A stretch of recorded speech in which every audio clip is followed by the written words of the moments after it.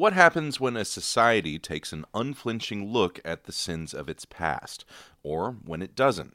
Earlier this year, we aired a documentary called A Critical Moment, a cross-examination of how Germany and the U.S. teach about their painful histories and why.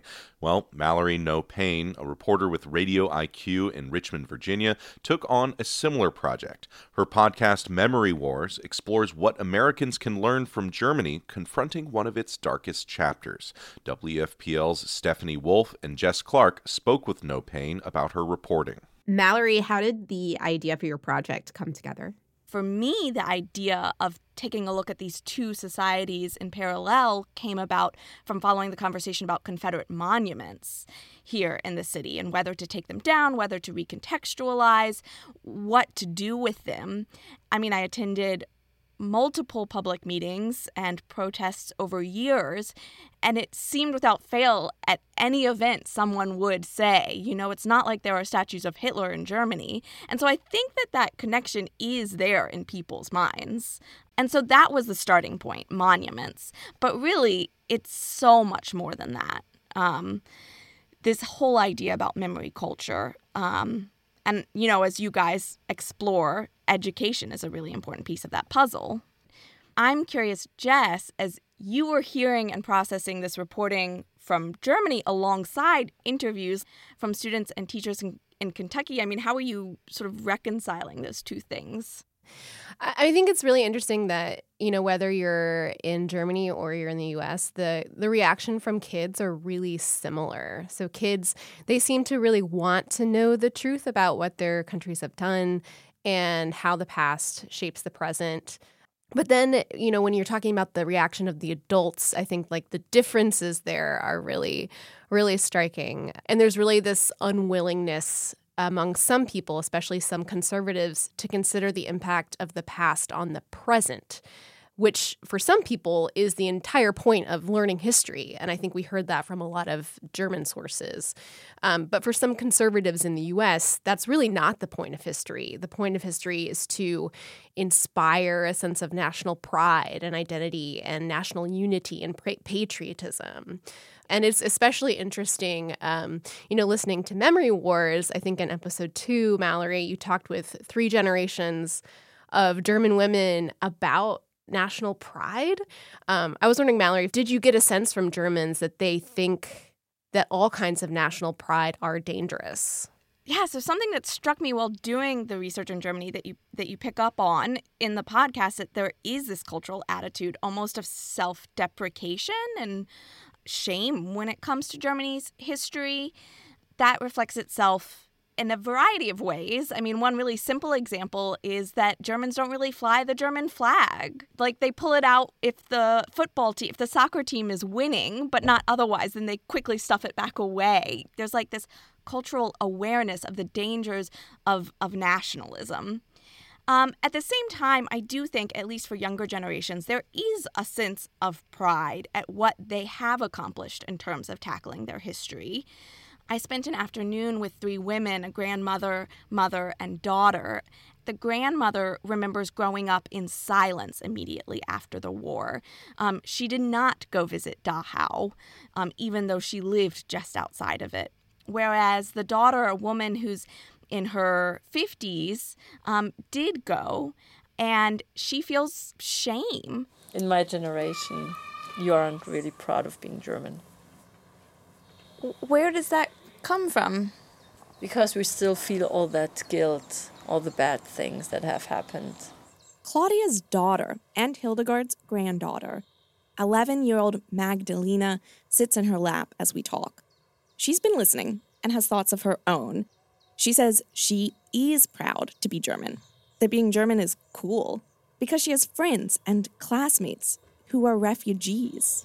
Not everything is right, but I think much is right. And so when in other land is... Other European countries? European countries is, was heißt Krieg? War? War. Then some people came to us, and I think it's like that it's special. So I think this young girl, I mean, she's the product of her family. She feels this sense of responsibility. but she's also a product of what she's learning in schools. I wonder, I mean, Stephanie, you talked about sort of learning the facts of the history, but did you ever see or get a sense of like values being instilled through that curriculum? I did in some of the instances where I saw students learning, where teachers were really engaging them in conversations. I also spoke with an activist, and she is the daughter of Holocaust survivors, Aneta Khana. And she said something that really stuck with me, and that's that you can't teach about the Holocaust with just like the data with the facts. You have to provide the context, and you have to help children, especially as, generations get removed from this history. It's not as present to them. You have to help them understand why it's important to learn this history and what you can learn from this history. And that goes back to this idea of remembrance culture, which is the concept of remembrance culture is to hold the past in the present, and this like idea of never forget. And many experts I spoke to also said that they don't feel teachers are getting the adequate training to teach about this difficult chapter of their history. And so again, it's going to depend on the student you talk to, the teacher you talk to, about how those values will be instilled in them. But there is a general sense of like, it is important to learn about the Holocaust so that we understand the wrongs that our society did and we can strive to do better in the future. One thing that is interesting to note is that it's not like the war ended and then everybody in Germany was like, let's talk about what happened, and especially let's talk about it in the classroom. It was really a process that many consider as a long process and is still evolving one. And one of the things that I found the most interesting was how much the U.S. influenced that process. In the occupied parts of West Germany, the U.S. government actually put into place reforms to rid schools of Nazism and Nazi ideology. It's funny that you mentioned the process and how it was influenced by Americans, at least at the outset. And I spent a lot of time thinking about that. It was one of my big takeaways as well. And actually maybe one of my largest surprises.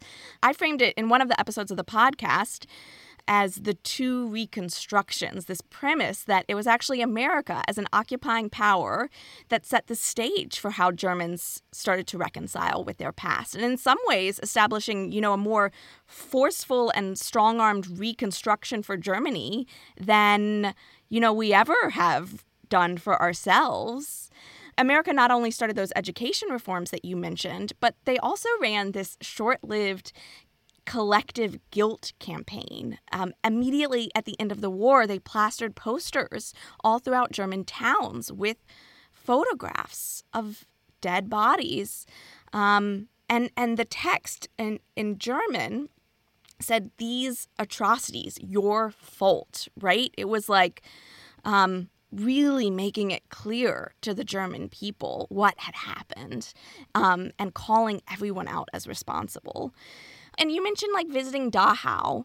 I had a really powerful personal experience visiting. It's this really important touchstone and a place where you just can't help but feel the importance and the tragedy of the past. And having grown up here in Richmond, Virginia, I don't ever remember having a similar experience at a site of remembrance, right? Just outside the city, there's a route that you drive down that has all these historical sites that are plantations. I didn't visit any one of those as a child, and if I had, it would not have been a similar experience as the one that I had in Dachau. It's not how the history is portrayed there. That's Mallory Noe-Payne talking about her podcast Memory Wars with WFPL reporters Jess Clark and Stephanie Wolf. You can listen to their documentary, A Critical Moment, and hear more from their discussion with Noe-Payne at wfpl.org/acriticalmoment. You can find Memory Wars anywhere you listen to podcasts.